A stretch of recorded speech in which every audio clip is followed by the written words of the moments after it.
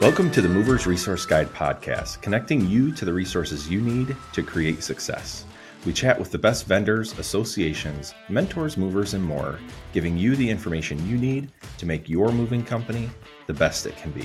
I'm your host, Brian Hassan, CEO of Wayfinder Moving Services in Buffalo, New York, and president of the New York State Movers and Warehousemen's Association. Today, we have a special episode for you. It's Cashflow Crisis 101. We had a lot of people looking at our interview and conversation with Brock from Pro Mover Accounting. Got a lot of feedback that many movers are struggling right now. So we wanted to take it a step further. With Brock, we gave you kind of how to lower your overhead long term. And this is more of a Cashflow Crisis 101. How do we get you to spring? What are some things you can do if you're struggling with cash that can get you from now until spring when things open up a little bit more? So we have, 10 to 12 tips, tricks, ideas, resources, things you can do to really help you with your cash flow that most movers may not know about. You might know about some, not about others. But we wanted to bring this to you so that you had some help moving forward. We know that movers are hurting right now, so we just wanted to do our best to get out some of these guides and resources. So our guest today is Bryce Atkins, founding partner of Move On in Nashville, Tennessee. Bryce has graciously come on the show, was very vulnerable with us about his highs and lows and some of the struggles he's had and ways he's gotten through some of that. So really appreciative of Bryce.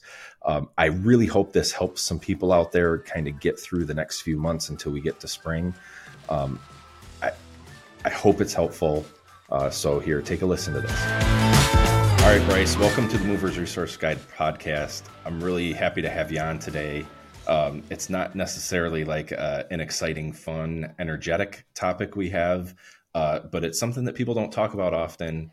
And I'm really glad that you volunteered yourself to come lay on a stake here with me on these things. Yeah. So welcome. Thank you. Happy to be doing this with you. So I think it'll be fun.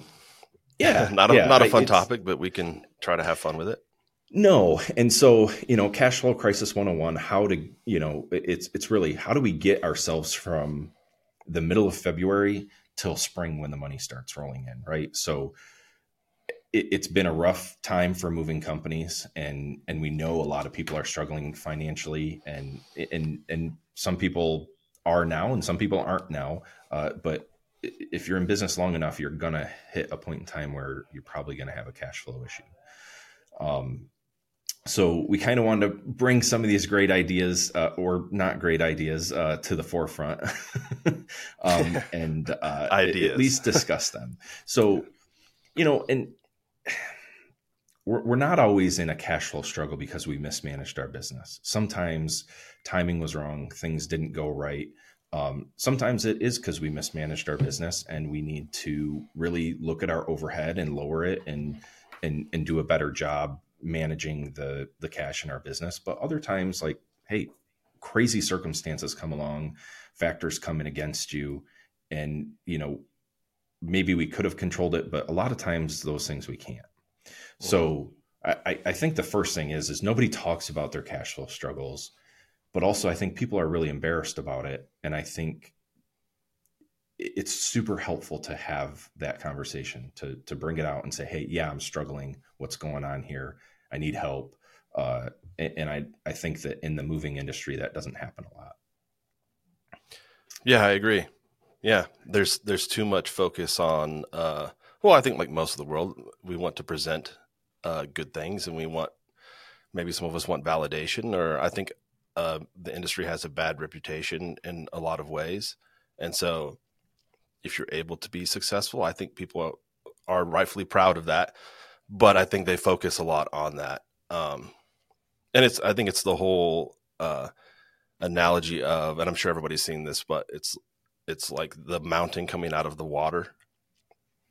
It's just like, it looks pretty big coming out of the water, but when you zoom out, it's like way, way bigger deep down. Yeah. And I think that's really what it is. Like, there's so much stuff that happens behind the scenes, and there's so much stuff.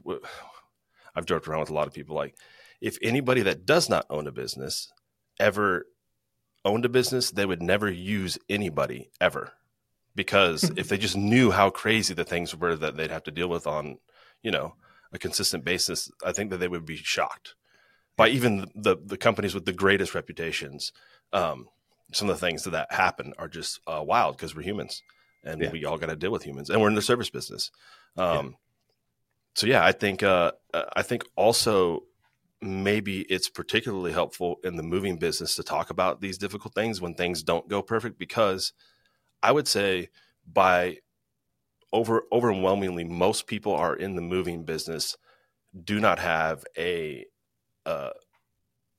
formal business background. Yeah. I know I don't. And so I think it probably increases the amount of incidental mistakes or learning opportunities that happen throughout the years. So I think it's important to talk about this stuff that is very normal. I think it's normal. Yeah. And I will say you don't have a business background. You've been through some crap. I've done a lot of dumb things. I have an MBA.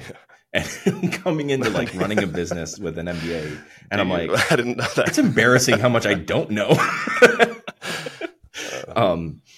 So it's not, I always tell people, your education when you go to run a small business is not really a factor. It's you got to be willing to learn. So we're going to get to we're going to lay out a bunch of tips and tricks or things you can do to help your cash flow. But before we get into those, Bryce, we're going to kind of change up the format here to kind of set up going into this and saying, hey, sometimes just crazy stuff happens. You have a fairly unique story of kind of what happened to you and how that affected your cash flow for a long time and put you into a bit of a tough spot. And I kind of want you to go through that story with us and your business partner, not business partner situation that came up. Yeah. Okay. So it all started back in. No, I'm just kidding. So when I first got into the moving business in 2014, it was just myself and a couple other guys. And I kind of acquired a truck and a very small book of business. And by that, I mean, $150,000 a year in revenue, like a few moves a week. Yeah. And I essentially bought what that was, the truck and the small book of business. I overpaid significantly because I didn't know what I was doing. I essentially paid a lot of money for a truck, I realized, Right. and a name, which I ended up changing the name later on. So, and I just made payments to the dude weekly based upon whatever moves we had coming in. So I already feel like my way in. Everybody's story is probably very unique about how they came into the moving business, as is mine. But early on in 2015, I met an individual who I was introduced to from mutual friends, and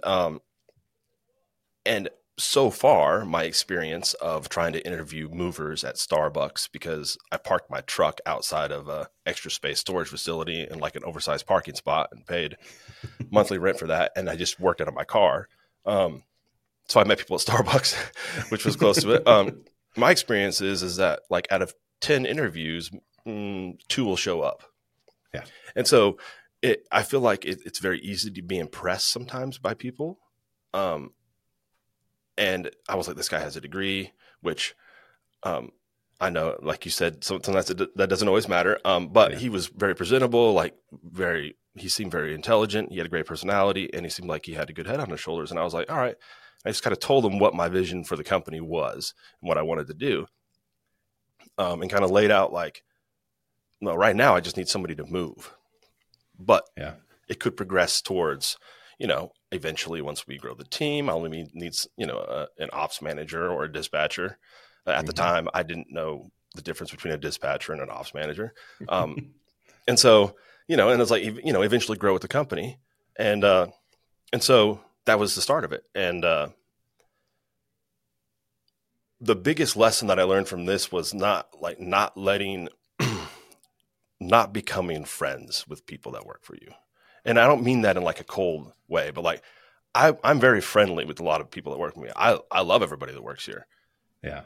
But I didn't do a good job at like separating the business. And I was like, hey, there's somebody that like is my age and we like some of the same things. And we're kind of, there's some camaraderie that was built up. And so essentially, Which a happens friendship. in startups. Yeah. Oh, for sure. Yeah. So a friendship was born out of that. And it led to conversations and then some confusion on like who was responsible for what. And again, a lot of it was learning. Like I made some mistakes absolutely throughout this process, but ultimately when it happening is that I felt like this person was not going to be a fit to be like a long-term big piece of the company. Yeah. And once that conversation happened, yeah. Yeah. Like guys come in, you're like, oh, this is great. We can do this and this with them. And then they tank down. Yeah. And I think there was a lot of unique, circumstances surrounding it. The fact that we were still so small, I think that obviously played a much bigger role in everything. But essentially, there's a conversation of like, hey, there's not going to be the opportunity long-term that we had talked about there possibly being because of, this. And the, essentially what ended up happening is that obviously he was upset. And I wasn't ending his employment. I was just like, these opportunities, they just can't happen. Like we just possibly discussed them happening. And so it led to a lawsuit being filed by him in 2017. And it led to, we just settled it in last year, 2023, as far as like made the payments. So this is just an employee that you talked about maybe having a bigger role in the company, like an ops manager, even general manager, whatever it was, but a bigger role within the company, but still a job within the company. And so, nobody's guaranteed anything. So what did he end up suing you for? So the mistake that I made was that I let conversations happen that moved beyond him possibly being just a general manager and like, could I be part owner or could I have some equity one day? Gotcha. And I didn't know how to navigate those conversations because this is my first time doing all this. So I could say, well, it's not my fault, but it still ultimately is. And I learned a lot throughout the process. Yeah. And hopefully a lot of people can learn as well that if you say something in most states, it's worse than having a contract.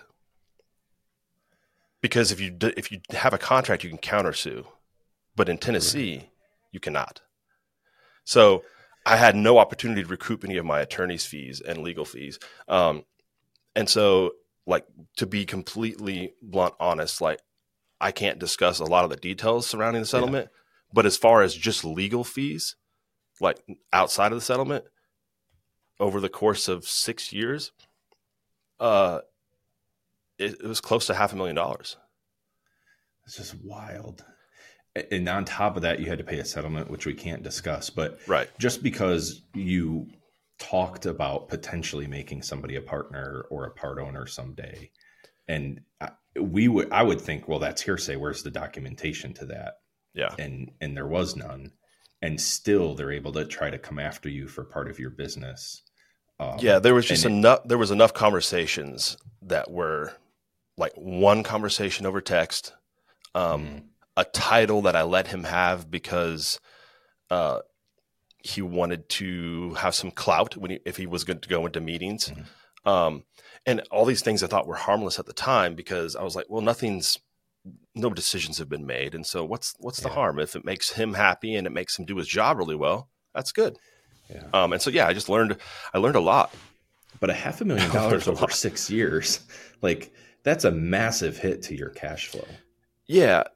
Oh yeah, absolutely. And, I think a big lesson that I learned in all this is I up until the last, like probably year and a half or especially 2 years, I have always been, budgeting is for people that don't trust that they can sell more. Just something, something ignorant like that. Like just something like, the revenue or sales it solves all problems. It's the answer to everything. And oh my goodness, does it help? I 1,000% agree with that. I mean, it's massive, but I definitely, I think I've been trying to mitigate a little bit of risk. And if I'm being honest, some of it has been a little bit too late for there not to be, repercussions for it. Especially when I look at some other guys that are in our same market that own moving companies and have been doing it longer, but are about the same size as I am right now. But they've done it slower and a little bit more methodical, and they've paid cash for trucks. It's hard sometimes not to look at that and be like, man, I'm really jealous because of these other investments that they're able to make. And they don't really seem like, they have a whole lot of stresses about a lot of their debt because they were a little bit smarter early on about how they did it. And so again, like I wouldn't say regrets, but man, I would do quite a few things differently for sure. Yeah. And that's the episode we had with Brock from ProMover Accounting kind of touches on that, to go a little bit slower, keep your overhead down. And right. I'm living that now too, where, man, it was my friends. I have a couple of friends besides you, believe it or not. I have more friends. I don't. You're my only friend, Brian. Where, they pick on me for, I always, like no matter what my problem is, like spending money or getting more sales is like my solution to that problem. So I've been trying really hard to work on that. And so we do have that episode, and I'm kind of, I'm trying to like pull back from that and be a little bit more conservative and say, okay, hey, let's slow down. Let's structure our overhead a little bit different. I've taken on a mentor to kind of, like I said, I have an MBA, right? I know how to read a financial statement. I have no problems with that. But, and hopefully I'll bring him onto the podcast in the future, but I have a friend that owns a moving company that was an executive at Walmart, and just sitting down and going through a P&L with him versus what I know is a mind-bending experience. So, these are things where it's like, hey, maybe we should slow down a little bit. Maybe sales isn't the only answer. Maybe there's some other solutions here. And I feel you on that right now. Yeah, for sure. If I could like throw out like I guess an encouragement to people is that I thought that, okay, so I'm going to my 9th year, like 9 to 10 years doing this. And I have the worst resume ever. Nobody would hire me if I didn't do this. So I guess what I'm saying is that everything that I know, I essentially have learned most of it in the past 9 years. I thought that I was good enough at reading financial statements and reading balance sheets and understanding that. And I would say that obviously compared to probably the general population, I am. But I've really been challenging myself recently on investing in understanding it more. And so I'm actually about to take, and anybody can apply for this, which is wild, but I'm about to take a Harvard Business School online course on understanding finances for like small business owners. And it's like a 6-week course, and it's like $1,400. And I get that that's a good chunk of change. I'm not going to do it right now in February. I'm going to do it a little later in the year. But also kind of an empowering thing too, to say that, you completed you get a certification from the Harvard Business School online school. So like to just learn and be open to learning is, and you don't have to learn everything on your own. It's a lot of times a little bit of a cheat to listen to other people that have done it. And I think that's a mistake that I made early on. I thought I had to pay my dues. I thought I had to like grind it out and figure everything out on my own.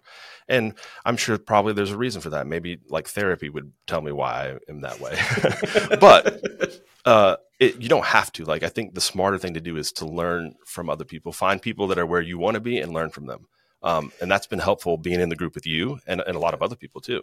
Yeah. Shout out to Tracy Beck and our independent movers group through Starboard Collective, our CEO forum group, 10 moving companies in there where we get to share financials and ideas and learn from each other. And I'm sure that's helped. It's helped me, and I'm sure it's helped you with your financial knowledge and all that too. So, yep.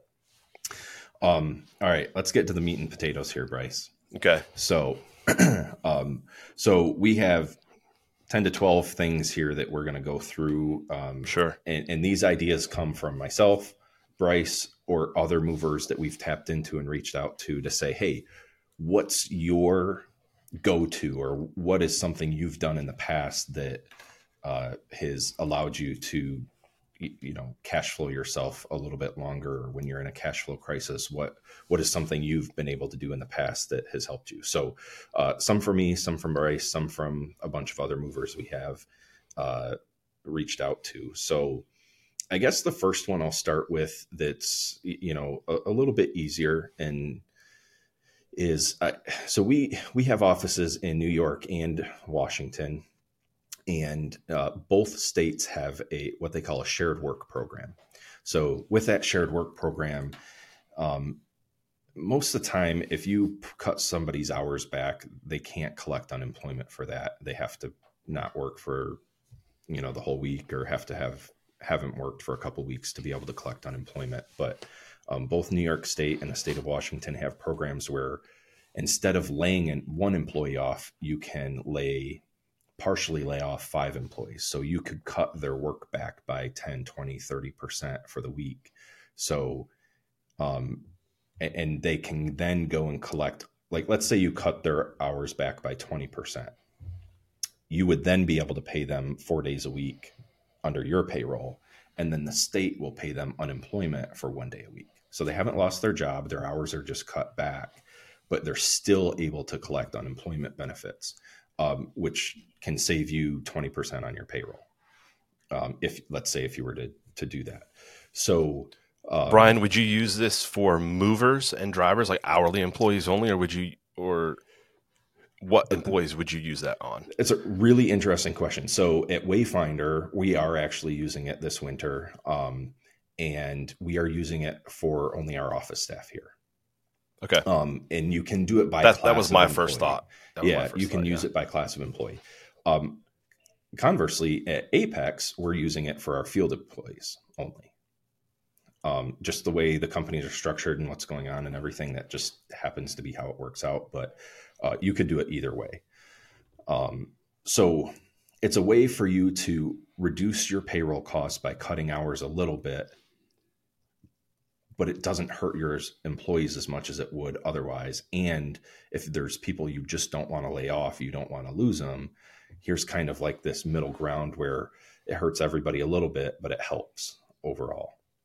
And so you could save a certain percentage of your payroll every week. And that's the biggest expense we have, and all moving companies have, is their payroll. So sure. That's one idea that we actually use and is helpful. So we want to give consequences for each one of these things that we bring out. So the consequence is, it does affect your workers' comp rates, theoretically over time, if you use this too often or have too many people who would be on unemployment, that would, it could affect your workers' comp, your unemployment insurance rates.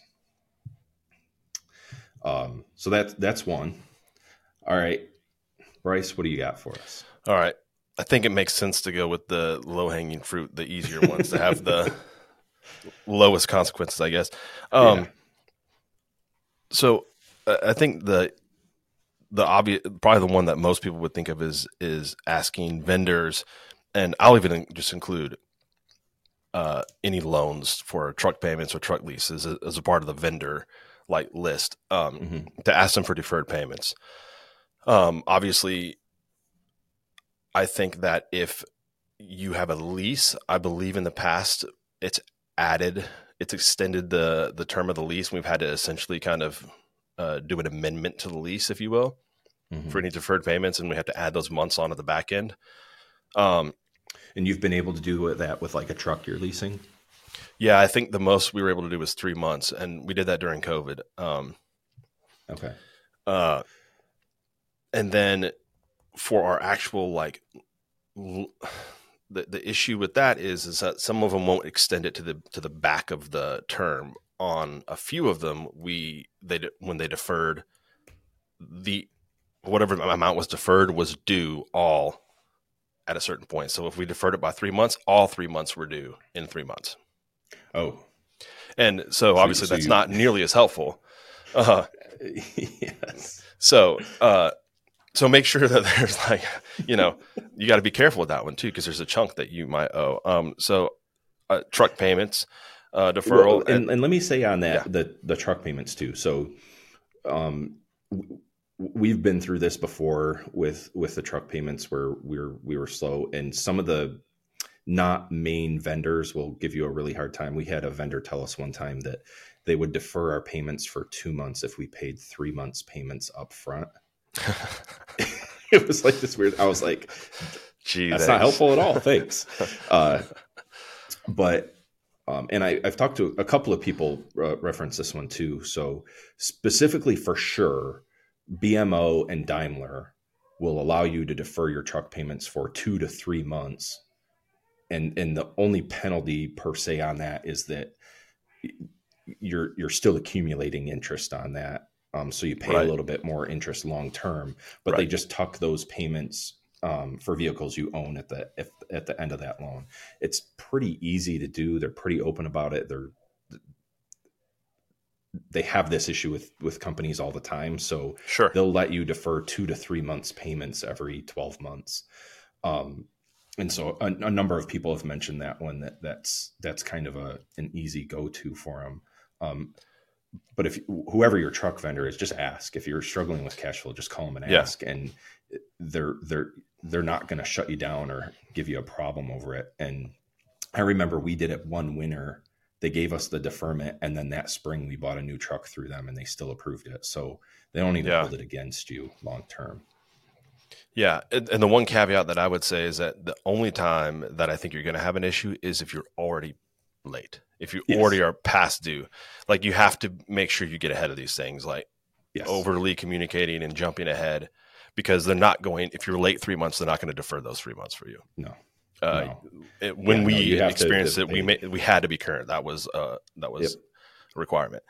And then I guess just to kind of piggyback off of that, just vendor deferrals in general. So I would say probably for us, some of our bigger vendors right now would be we have like a fuel tank on site with diesel, and we do a lot of packing. So we get a lot of packing materials, boxes, and probably more equipment than what I wish, because sometimes just blankets end up missing. It's just really frustrating. That's a whole nother. We'll do a episode, podcast in the future. Yeah, that's a whole nother episode. And keeping control of your equipment. There you go.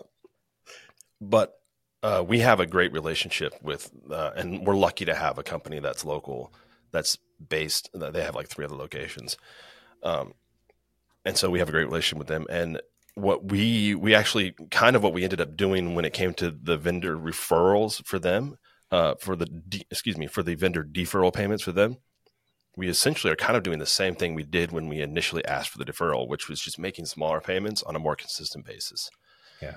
And that's something that our accounting company kind of did when it came to, like, if we were putting a lot of our monthly payments on Amex, like if we have a massive balance, so that way we can pay it off every month and not have to pay the interest, instead of getting $90,000, like we have to pay a $90,000 payment on the 7th, then we're just paying, $10,000, $15,000 a week.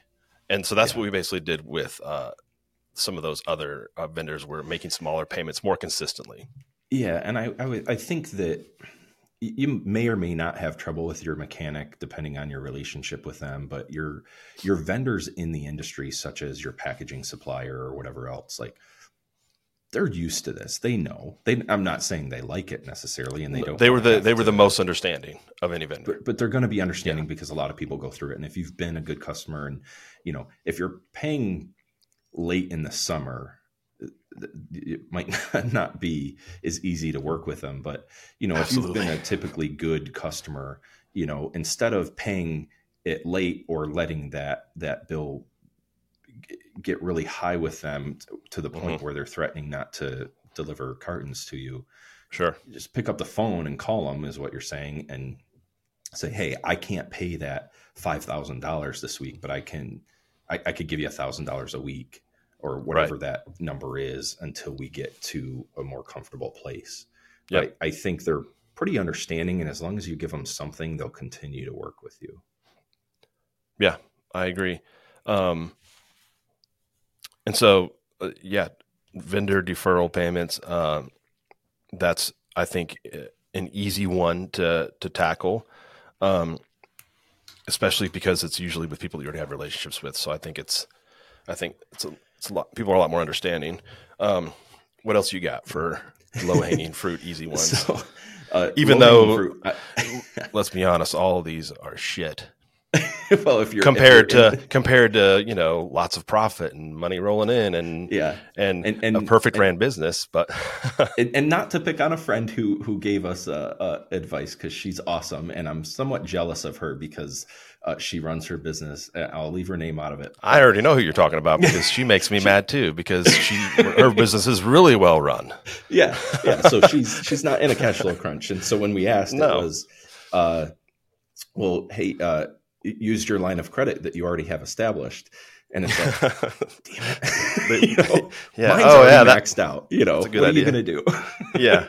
So what are you going to do when your line of credit's maxed out? So run your business better, I guess. I don't know. So this kind of ties some other things together. It goes back to communication again. But the same stuff with, and the reason we first used that truck payment deferral is I grew up really poor, right? We had no money growing up, well below the poverty line. I had 3 jobs at 14, right? Because if I wanted something, I had to work. And one thing I learned from my mom was, for a mortgage payment or a car payment, because she used to work with at a bank as a teller. She said, man, if you just call the company and just talk to them, they'll actually be willing to defer your payments. So those things we talked about with your truck payments, if you need to take less money yourself, or you're not able to pay yourself because there's not enough money in the company to pay yourself, proactively go to your mortgage lender, go to your whoever has your car payment, and just see what they're willing to do to work with you. So I don't know if I think it's used that one, but it's surprising what a conversation can do. I have, and I think that's a great point to bring up. And I don't think it's just relevant to small companies. We did that with Amex. We did that with our Business American Express account, is that we were like, we're not going to be able to pay the whole amount that's due. Yeah. But we also can't get these cards shut off because we use so much of it for like out of town stuff, because we have expense cards for guys getting hotels or they need to get fuel. And so the first thing they said was, thanks so much for calling us. It actually makes a big difference when you call us and let us know. And so it's like, wow, it's kind of surprising. So it works for big companies too. Yeah. Not just small local places. Right. Yeah. I think, and this comes back to a lot of these too, and especially this next one too, is I think when I was younger and I made a lot of dumb choices and finances were tough, I was afraid to have the conversations. I didn't want to tell the banker that I was struggling financially because it's a slow season, because I don't want them to shut down my line of credit. I don't want them to just start siphoning money out of my bank account. I don't want people to do this or that. And there was so much fear surrounded around what they could do to me if they thought I was struggling. Sure. And what really happened is then they just don't know anything, and then they're pissed. But if you just have that conversation with them, they're like, oh, well, you've been great so far. Let's see what we can do. And I think that in the times where we've been struggling, that is, those conversations have been super helpful. And so, we didn't own a building, went to a landlord and said, hey, we've been a good tenant for a number of years. We can't afford, it's just really slow this season for whatever reason. Can we defer a couple months rent and just tack them on to the rest of the year? Because with a lease, you're never going to, it's not like you own the truck and there's an end payoff date at the end, right? Right. Where you could just extend those payment. Well, it depends on your lease, but usually yes. But like if it's a warehouse lease, let's say, yeah, absolutely. Like so they have to tack it on, but in the summer you could afford to pay a little bit more and catch back up. And if you've been a good tenant, and we were surprised, and the landlord was at that time was like, yeah, no problem. You've been a good tenant. Like, I know you're good for it. I can see that it's slow. The reasoning why it was slow was acceptable. And, shocked when we had that conversation that they were that willing to play ball. But once again, you had a good consistent payments up to a certain point in time. And then they were really able to work with you a little bit more. There's a lot of these are going to have that communication theme in there. Right. Yeah. Very much so. All right. What's your next one? Excuse me. My next one is actually, it's more of something internally that you can do and you don't have to go outside for it. So it would be to increase your deposits on all moves, but especially long distance over the road moves. That's something that we've done. I know you and I talked kind of briefly off air that the amount that we take for deposits is already high and kind of rare. But I think the thing to learn about this is that we take a 50% deposit for any long distance move, which to me is like, I don't take any deposit for a long distance move. I know we were harping you on that. We were all ragging on you a little bit.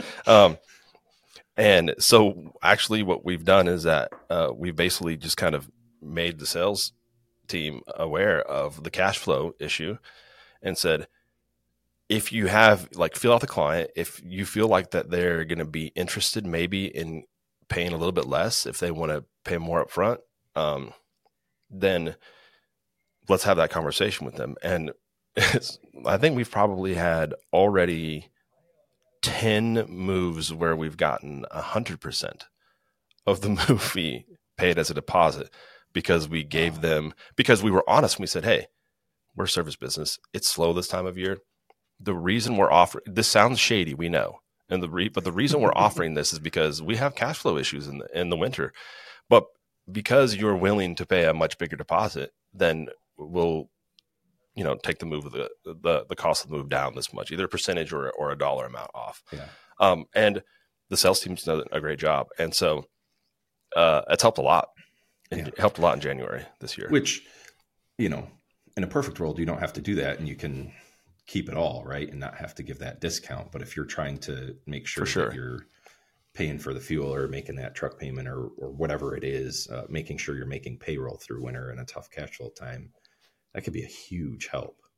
And I think bringing your sales team into that too, so that way they kind of are a part of it. I think it's important to make sure that your team is aware about this stuff. Not to the point where they are worried they're not going to get paid, obviously. Right. I want to be transparent and honest, but I also don't want them to lose trust or faith in what we're doing, because I'm willing to do all of these crazy ideas in order to make sure that they always get paid. That's why we're having this conversation, because no matter what, they're going to get paid.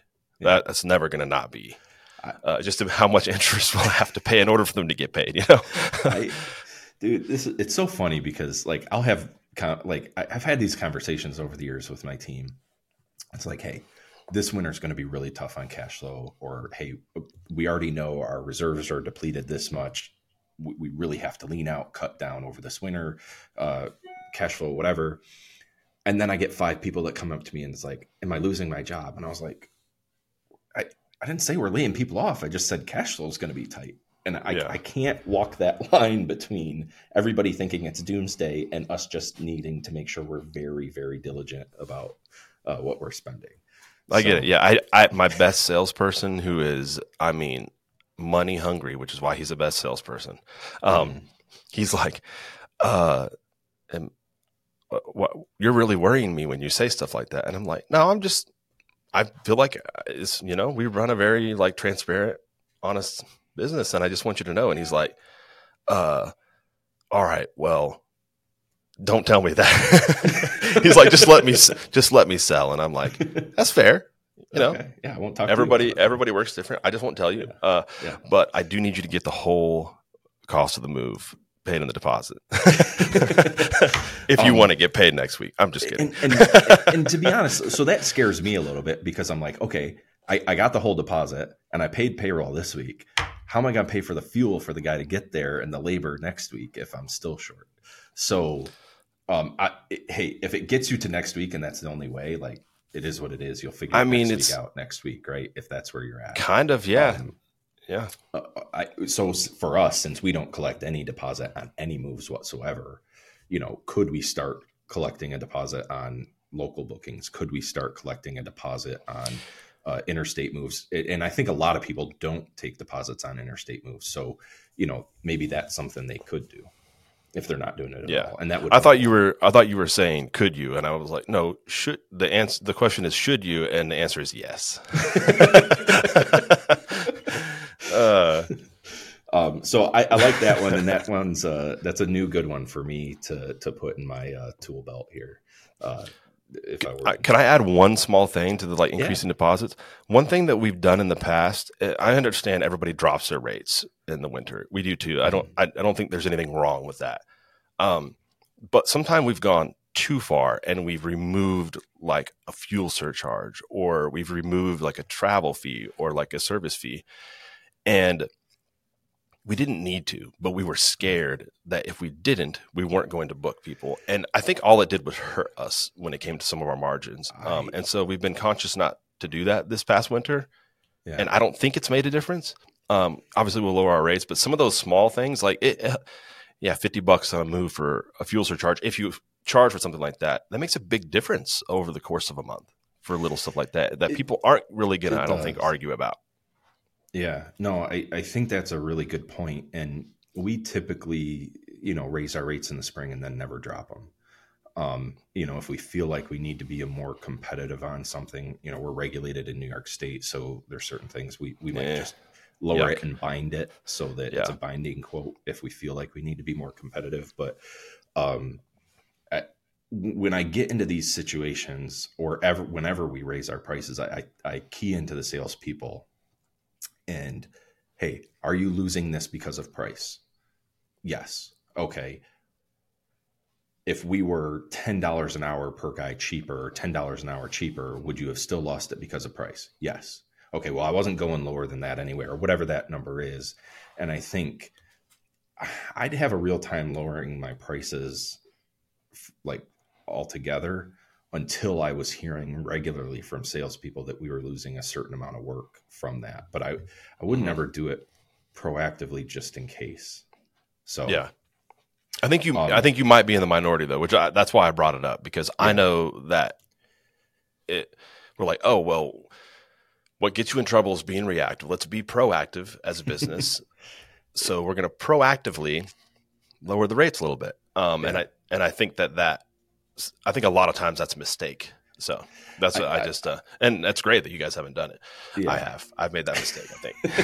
So, okay. We're going super long here, but I want to make sure we get all these in. Well, you're talking so dang much, dude. I mean, let's go. Christ, come on. Just tell me to shut So another thing that was recommended to us was, I've seen these offers come to me all the time where, like Best Egg or Lending Club, it's like, hey, get a $30,000 personal loan or a $40,000 personal loan or whatever else. And, so you see. You want me to speak on this one since I've done it? Because you've done it. Since I've done it this winter. Oddly enough, I've used Lending Club. I've probably done 5 to 7 personal loans through them. Okay. Some of them were actual personal loans, like a long time ago, and the most recent ones have been personal loans just to have funds for the business. Mm-hmm. And man, it's a lot lower interest rate than factoring or the credit card processing loans, which we haven't discussed those yet because I think they're worse options than some of the other ones we've spoken on. Mm-hmm.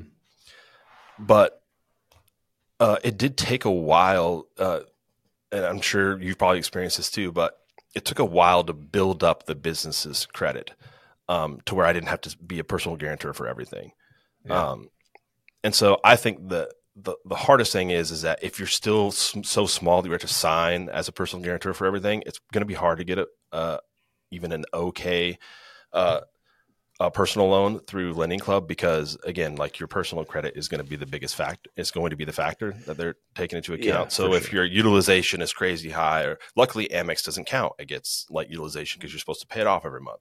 Right. So, I mean, that's what I mean. It has helped pay for a few weeks of payroll, and I did do it as like an emergency because again, I wanted to be proactive, and our line of credit is maxed out at our bank for the business. So I can't do it like our friend that runs an impeccable company, books wise. So yeah, I have had to do it. And I believe the interest rate was around 14%, which is not great, but man, it's a lot better than some of these really bad options. Yeah. And the friend that I talked to that did it recently, there was a loan origination fee, but they were able to get 30, 40 grand within a week or so deposited into their account.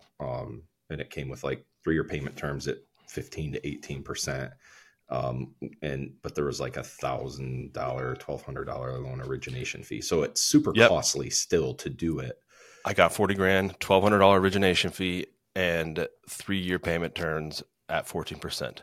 Yeah. So super costly, but if it gets you through payroll and gets you to summer, great. Like it's better than going out of business now or not being able to make payroll now. Right.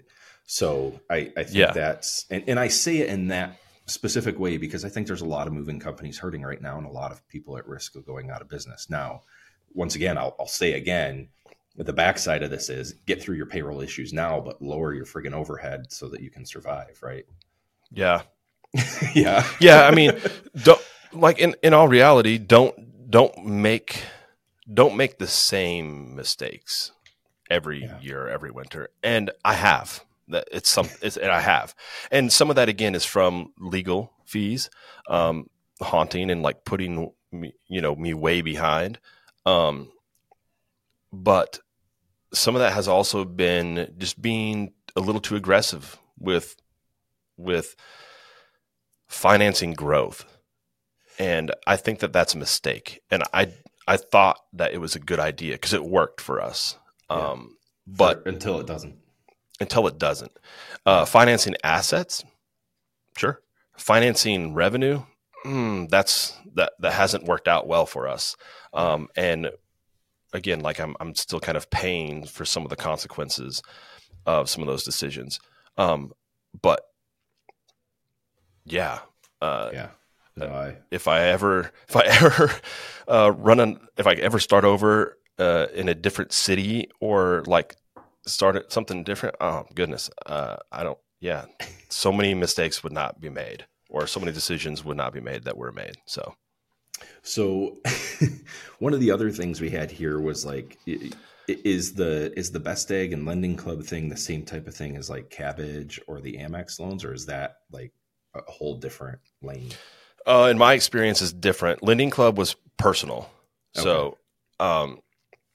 So then I guess obviously it depends on how your business is set up. And I don't want to get like too far down like a rabbit hole with that, but me and my business partner are paid a salary because we are a C corporation because we have some investors that own some shares.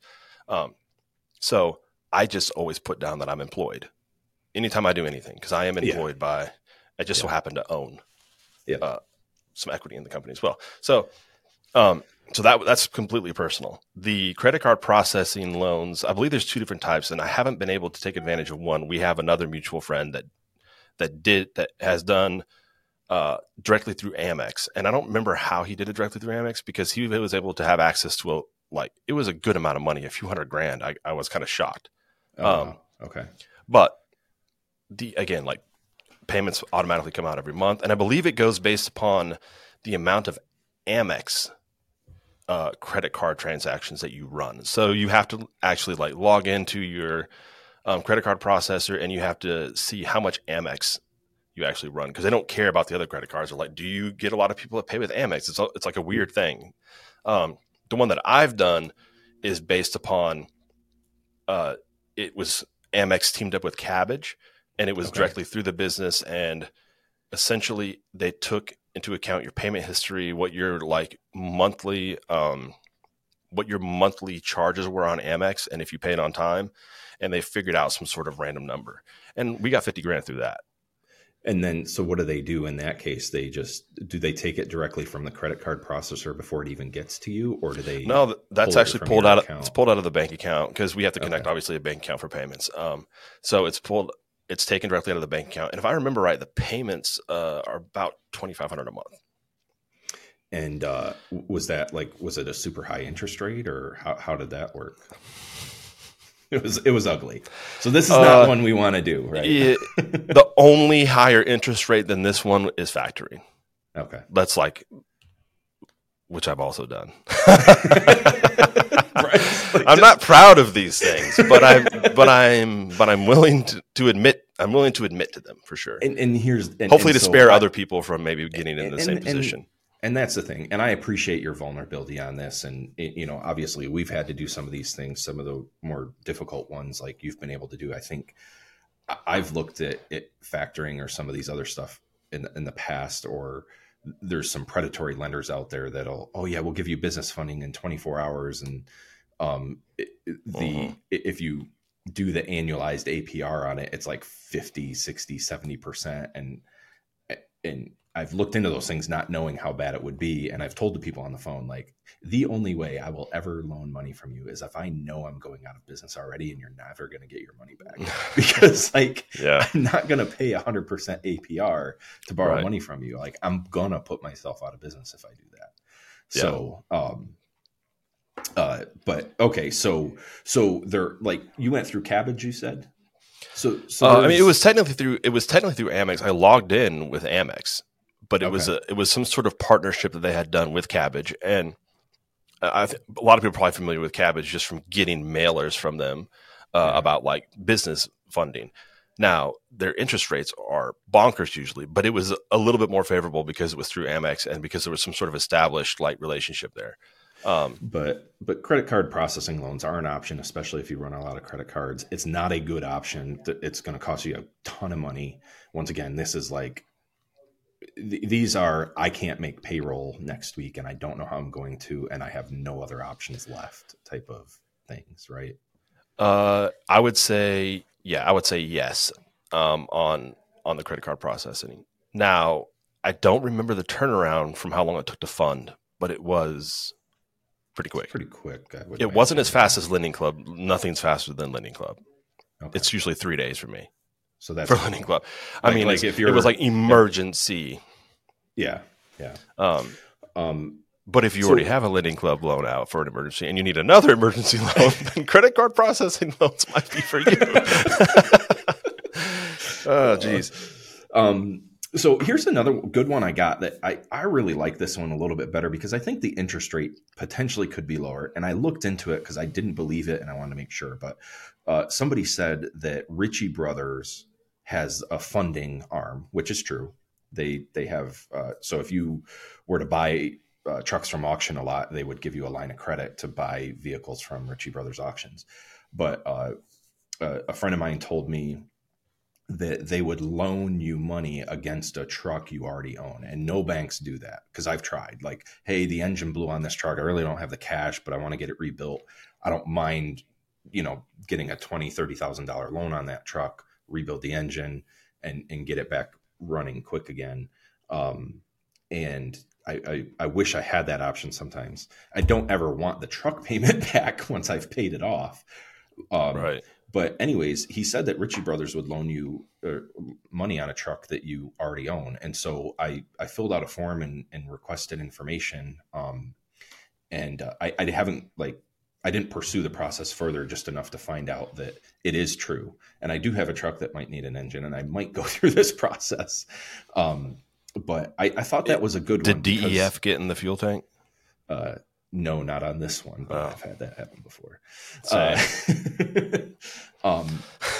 But I haven't checked the interest rate or anything, but I imagine it's going to be in that 8 to 12% range, 8 to 10%. If they were to offer you that, which is a lot better than maybe a lending club or. Well, let's also keep in mind too that we're in a time where interest rates are 7 to 8%. Like that's correct. That's what the federal interest rate is. So if something's between 8 and 12, that's pretty. I mean, it's you can't get a whole lot. Yeah, but it's true. You can't get a whole lot better than that. But I'm comparing it sometimes to, I remember when I got an SBA loan for 3.5% on a 10-year term, So correct. Yeah. So I'm definitely keeping that Ritchie Brothers one in my back pocket in the future. Hopefully I never need it, but if I were to, Yeah. Another quick one before we get to the last and worst option. Another quick one would be if you are part of a van line, you can't take those deposits on those interstate moves, but a lot of van lines will work with you, or the ones I've been with in the past have, they'll give you a little advance on maybe work you've done that's sitting out there or work that's booked and scheduled, but maybe you haven't run it yet. Sometimes they'll give you advances on some of that anticipated work to help you out. Depends on your relationship with the van line, maybe how important you are to them, and what their overall philosophy is. But that might be an option for some people, is to just reach out to the van line, see what they can do to help you out. So the last one, and this is probably going to be our longest podcast we've had, but tell us about factoring.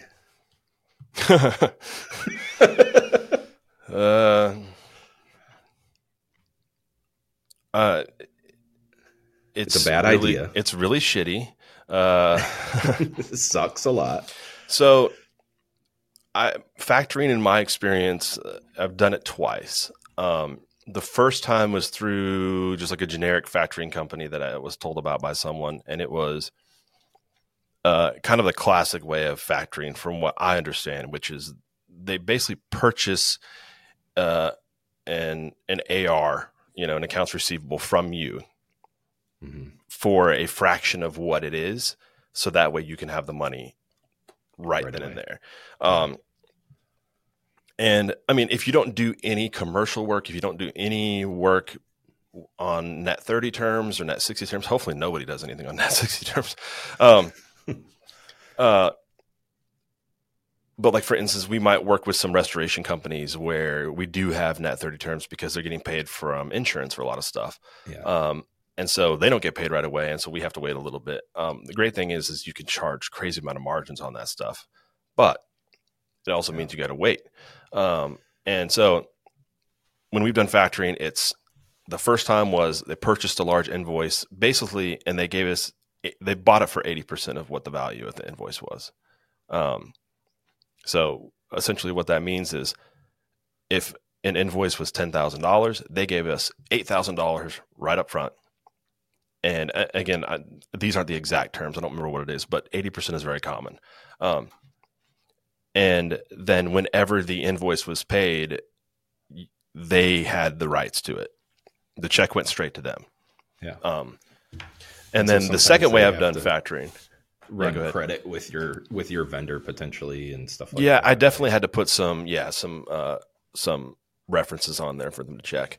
And then the second way, which has been a little bit better, was we actually know somebody who started a factoring company.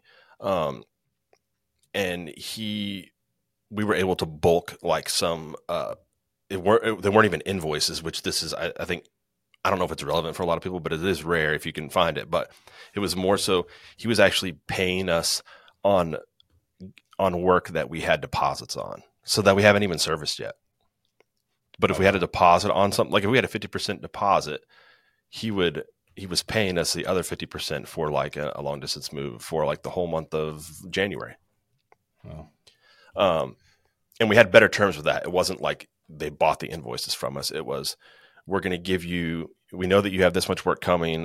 It's definitely not as much. It wasn't 80%. It was this much amount for these invoices. And, it's due in July. Yeah. Which is a much better time to have to pay stuff. Yes. So hopefully nobody has to really learn too much about factoring. I don't know everything about it. Thank goodness. I think I tried to forget the last time that I tried to do it. It was, I definitely wanted to forget about that experience, but yeah. But I was able to pay payroll, and I was able to make sure that, 15 people that worked for me at the time, years ago when I did this, were able to get paid, and they still had faith in the company, and their families were able to get groceries, and it was worth it. Yeah. So, and I think that's when it comes down to some of these things. Nobody wants to be in the position to have to go to somebody for factoring or whatever else. But right. If the option is like, if you're not going to make payroll this week, you're out of business because your employees aren't going to, you might get a couple that hang around for the second week to find out if you can make it the next time. But you're pretty much at a point then where you're out of business. So if you're out of business and you can't service work, you can't fight for it anymore. You're done. Like you can't, like there's nothing left to fight for. But if you can keep making payroll and find solutions, you live to fight another day. We know in this industry you can make more money in the summer, and but that's the time where you can kind of get back on even footing. And I think that sometimes my mistakes in the past are I got to summer and then pretended like I didn't have problems last winter. You know what I mean? Mm-hmm. And we still try to grow. This winter we're going to have the revenue is going to be higher, sales team stronger, positive outlook. Yeah. And so I didn't, makes it a little bit too aggressive. I didn't really dial back. And I think that's over the last year or so, that's the lesson I've really learned is like, no, what if it doesn't get better? What if it is bad? Maybe we should have more of a reserve. Maybe we shouldn't buy that truck. Maybe we shouldn't hire that extra office person to help us answer phones this summer. Maybe we should just save that money and be a little more stressed out or something. I don't know. So well, if you're really stressed out, like, is there a max? You know what I mean? Like, if it doesn't, is there a buffer? Like, if you're 100% maxed out, you can't be 101, right? That's the right. Most. So, like, what does it matter? just keep piling it on. Yeah. And why pay somebody else to answer phones for work you're just going to turn down because you're overbooked anyway, right? Like, just don't answer the phone. And I'm being a little facetious with some of this, but for sure. I think we're not necessarily condoning you do all of these things. I've done some of them. Bryce has done a lot of them. It's not a good thing to be doing them all the time, right? But I wanted to give some resources to people to help them fight through the rest of this winter so that they could make it to spring so they had the ability to continue on with their business. That's why we wanted to do this. And Bryce, I so much appreciate your candor and your vulnerability and willing to talk about this. And I guarantee you it's going to help some people. I certainly hope that it does. I've gotten some ideas out of here, this winter and last winter were both rough winters for us. Last winter was rough, but we had enough reserves to get through. But then summer wasn't what we thought it was going to be. And now this winter is also rough. And so it's, we have to get a little bit more creative. And, it's not a fun time to be a moving company owner for a lot of people. So I really hope it helps. And I couldn't have done this episode without you. So I greatly appreciate that. I think actually a lot of these, Yeah. Well, and it's embarrassing, right? Like nobody wants to sit here and say, I didn't manage my business well enough or things didn't go right. And now I'm having to make these really crappy choices. And the problem is people don't talk about it. So people don't know what their options are. Yeah. Right. So I'm sure if people are having trouble and they want to talk to somebody about it, I'm open to having a conversation. Yeah, absolutely. Same. And being, this actually, even though it wasn't a fun topic, I did enjoy chatting about this with you. There were a couple things that I haven't used yet, so hopefully I won't have to. But yeah, as far as, being honest and transparent, for better or worse, it's the only way I know how to be. And so often in our group emails, I'm saying, hey, Bryce, tell us how you really feel. Just yeah. It's pretty obvious. It's always obvious. But I think I hope at least that some of this stuff is helpful, because what I can promise you're not going to get from me is me posting pictures of like a Rolex with my hand on a G-Wagon, or nothing against people that drive G-Wagons. It's cool, but I'm just saying, like, you're not going to see me posting about with like a Lamborghini with my Rolex on the steering wheel, because I can't afford one, because I made all these bad decisions. But anyways, yeah, not to knock on people that do that, but that's not my thing. I mean, maybe I don't know. Maybe maybe it's because I can't afford it. That's why it's not for me. I don't know. Who knows? Well, listen, maybe I'm jealous. We are so far over. We're pretty much a double podcast here, but I really appreciate it. Thank you very much. I know you're a busy guy. Well, you should not have brought an expert on debt if you didn't want to have a long podcast. I'm kidding. So I know that we got to wrap it up, but yeah, it's been great. Thank you. Yeah. Hopefully it's great for the 3 other people that listen. I'm just kidding. I'm sure I'm sure you have a much bigger base than that. Yeah. Well, 2 of them are me, That's good. All right, buddy. Well, I'm looking forward to seeing you too when you come up and you rip my business apart in April. So maybe you can help me prevent from making some of these mistakes in the future. I will do my best. All right. Sweet. All right. Have a good one, man. All right, man. Good seeing you. All right. Thank you for listening, everybody. I hope that you found some useful tips and ideas in there to help you get to spring. I'd like to thank Bryce for his candor and honesty and transparency and all of that. He's a great guy. He's quickly becoming one of my favorite people in the moving industry. So really appreciate him coming on. Once again, thank you for listening. If you have any questions or have any ideas for future shows, shoot us an email at moversresourceguide@gmail.com. Also, please go ahead and click that subscribe button. Another reminder, if you're enjoying this here, check us out on the audio-only podcast channels. Wherever you listen to your podcast, we're there. Appreciate you. Hope that helps. Now get moving.